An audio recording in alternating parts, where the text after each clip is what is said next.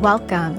You're listening to the Making the Shift podcast, where you learn how to go from employee to CEO and build a wildly successful coaching or yoga business.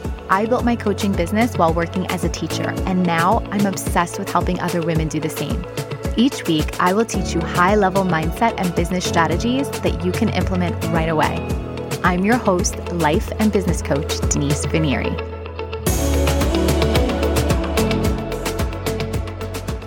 Hello, hello, hello. Happy 1 year to the podcast. The Making the Shift podcast launched on November 13th of 2020. So it hits 1 year just a few days ago. It hit 1 year a few days ago. And I've been thinking about this podcast episode for a while, and I was reflecting on all the lessons that I learned over the past, few years in my business. And I decided that I would just limit it to what are some of the biggest lessons I've learned from podcasting that are related, that obviously they will, of course, are going to show up in business, because how we do one thing is how we do everything. And so it was really fascinating for me to be able to do this. It wasn't even just a reflection. I feel like I was doing a really intense self-evaluation. And so I'm going to be sharing the top 3 things that I don't want to say they're lessons, but maybe they're different perspectives. Maybe they are lessons, wisdom from having a podcast that are 100% fire business coaching. So I want you to sit back, relax. If you've ever thought of having a podcast, it's maybe been, I know for a lot of my clients, they have it on their vision board of things they want to eventually create. This is not going to go into any of the technical things about podcasting, but it is going to I'm going to go into essentially my internal growth and how I saw this showing up in my business and how I actually see it showing up in other people's businesses, my clients in particular. So I want you to sit back, relax, and enjoy this episode. I'm calling it Stripped Down, a year of podcasting, because I am stripping it all down. All right. So when I first started, my podcasting process used to be really, really, really long. I would do a rough record. So I would take my iPhone. Okay. So maybe this is a little technical stuff for those of you that ever wanted a podcast, but real quick, I would take my iPhone and there's this app, I think it's called Voice Recorder. And I would just do this rough record. I would just riff basically on my voice record app.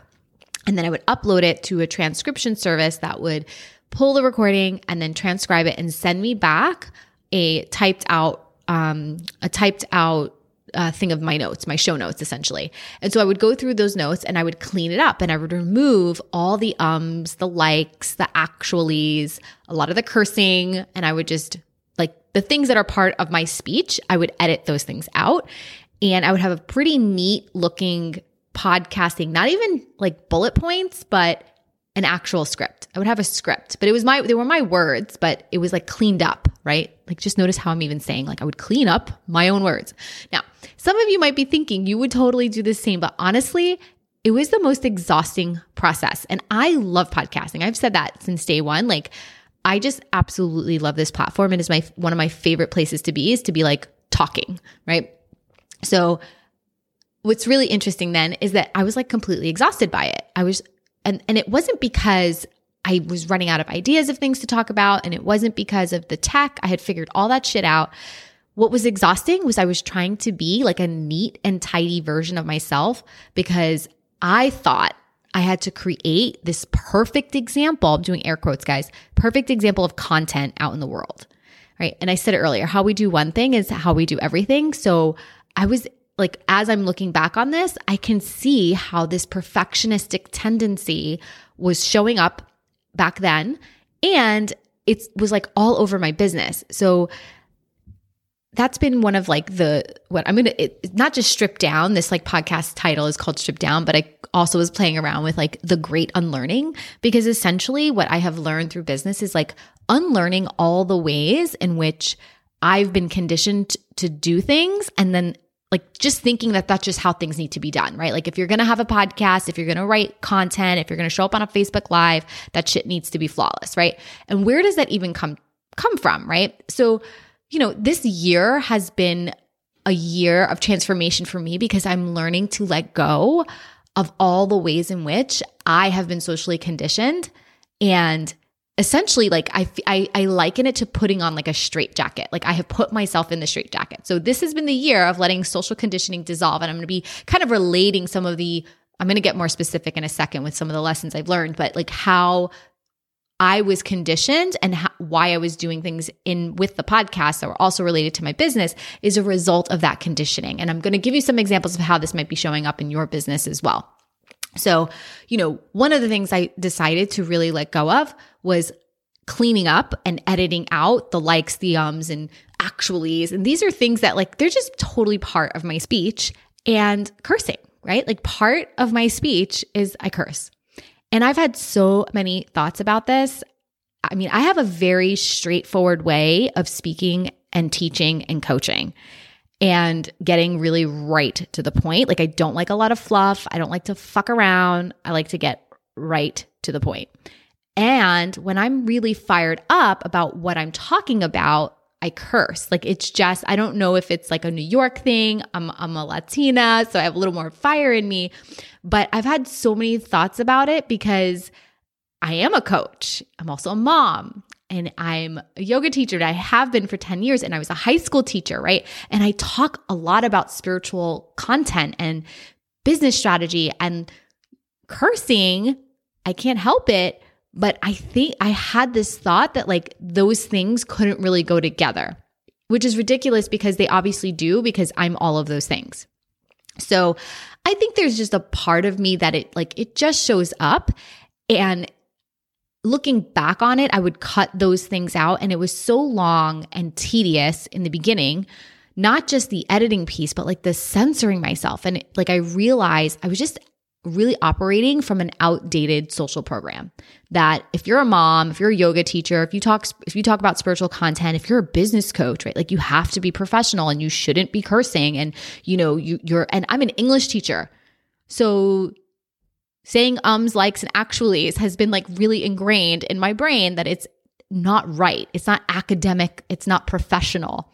And I had all of these belief systems that weren't even mine around how I should be able to express myself, which is so ironic because I put all of these rules on self-expression, which is like the complete opposite of what we're doing here, right?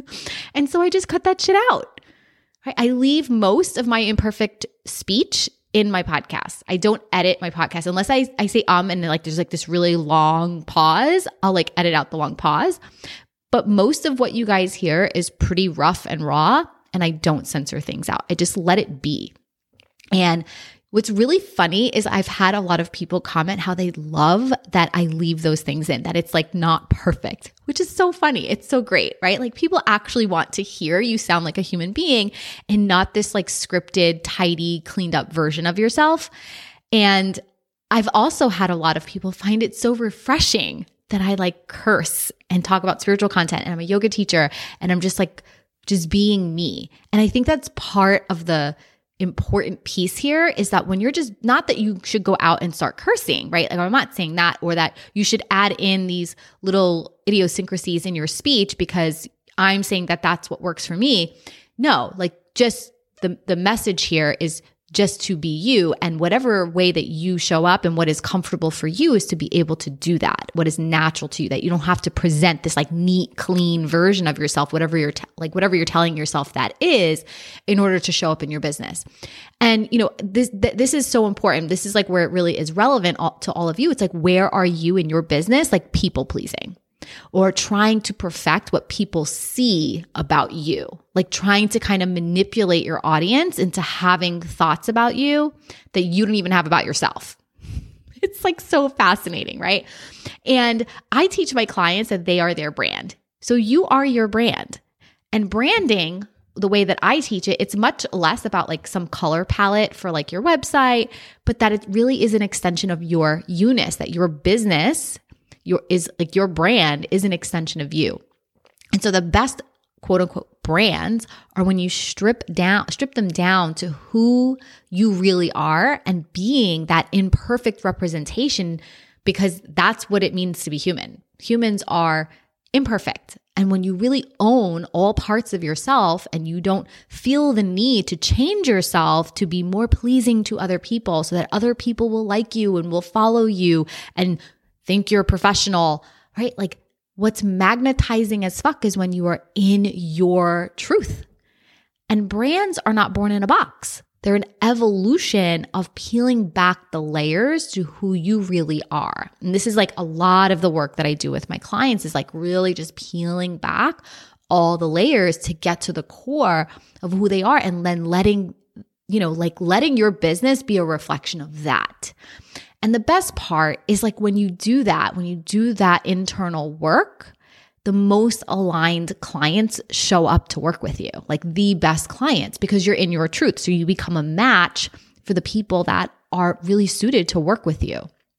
So the next thing that I learned over this past year of podcasting is what it truly means to be a thought leader. Now, some of you have probably heard me mention this before on the podcast, or maybe you've heard it from other podcasts, but a thought leader, I totally had the wrong definition, or like my interpretation of it was probably not the most accurate. I thought it meant like I had to create something that was never seen before, that if you were truly a thought leader, you came up with some brand new shit.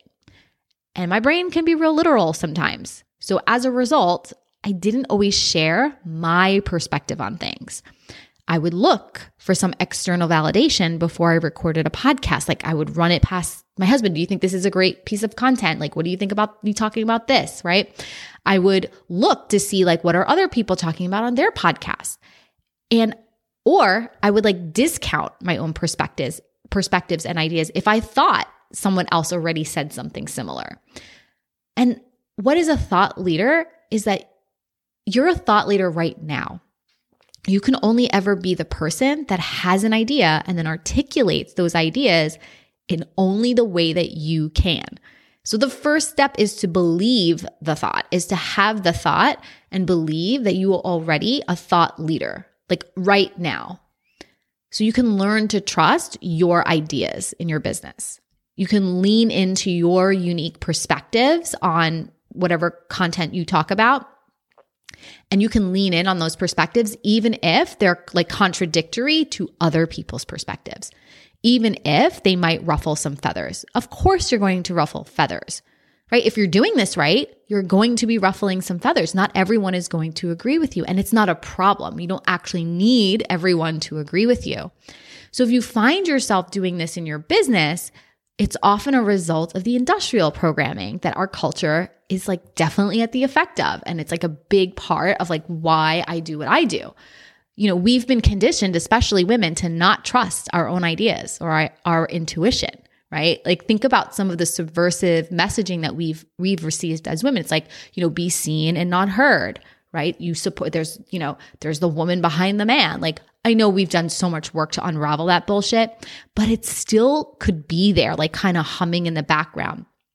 And industrial programming is really coming from this like mindset that we have to get our work checked by someone else that we've been told is the authority, right? So as a teacher, I was placed in an authoritative role, and I had kids all the time coming up to show me their writing and ask me like what I thought about a particular reading of a book or a particular passage. And I had to constantly redirect my students back to their own work and their own brain and their own ideas, rather than looking to me to deem it worthy of like done or to get the A+ grade, or like, yes, your idea is just as good as my idea because it's in alignment with my idea. I had to constantly reteach my kids to start learning to trust their own thoughts and ideas and their own work.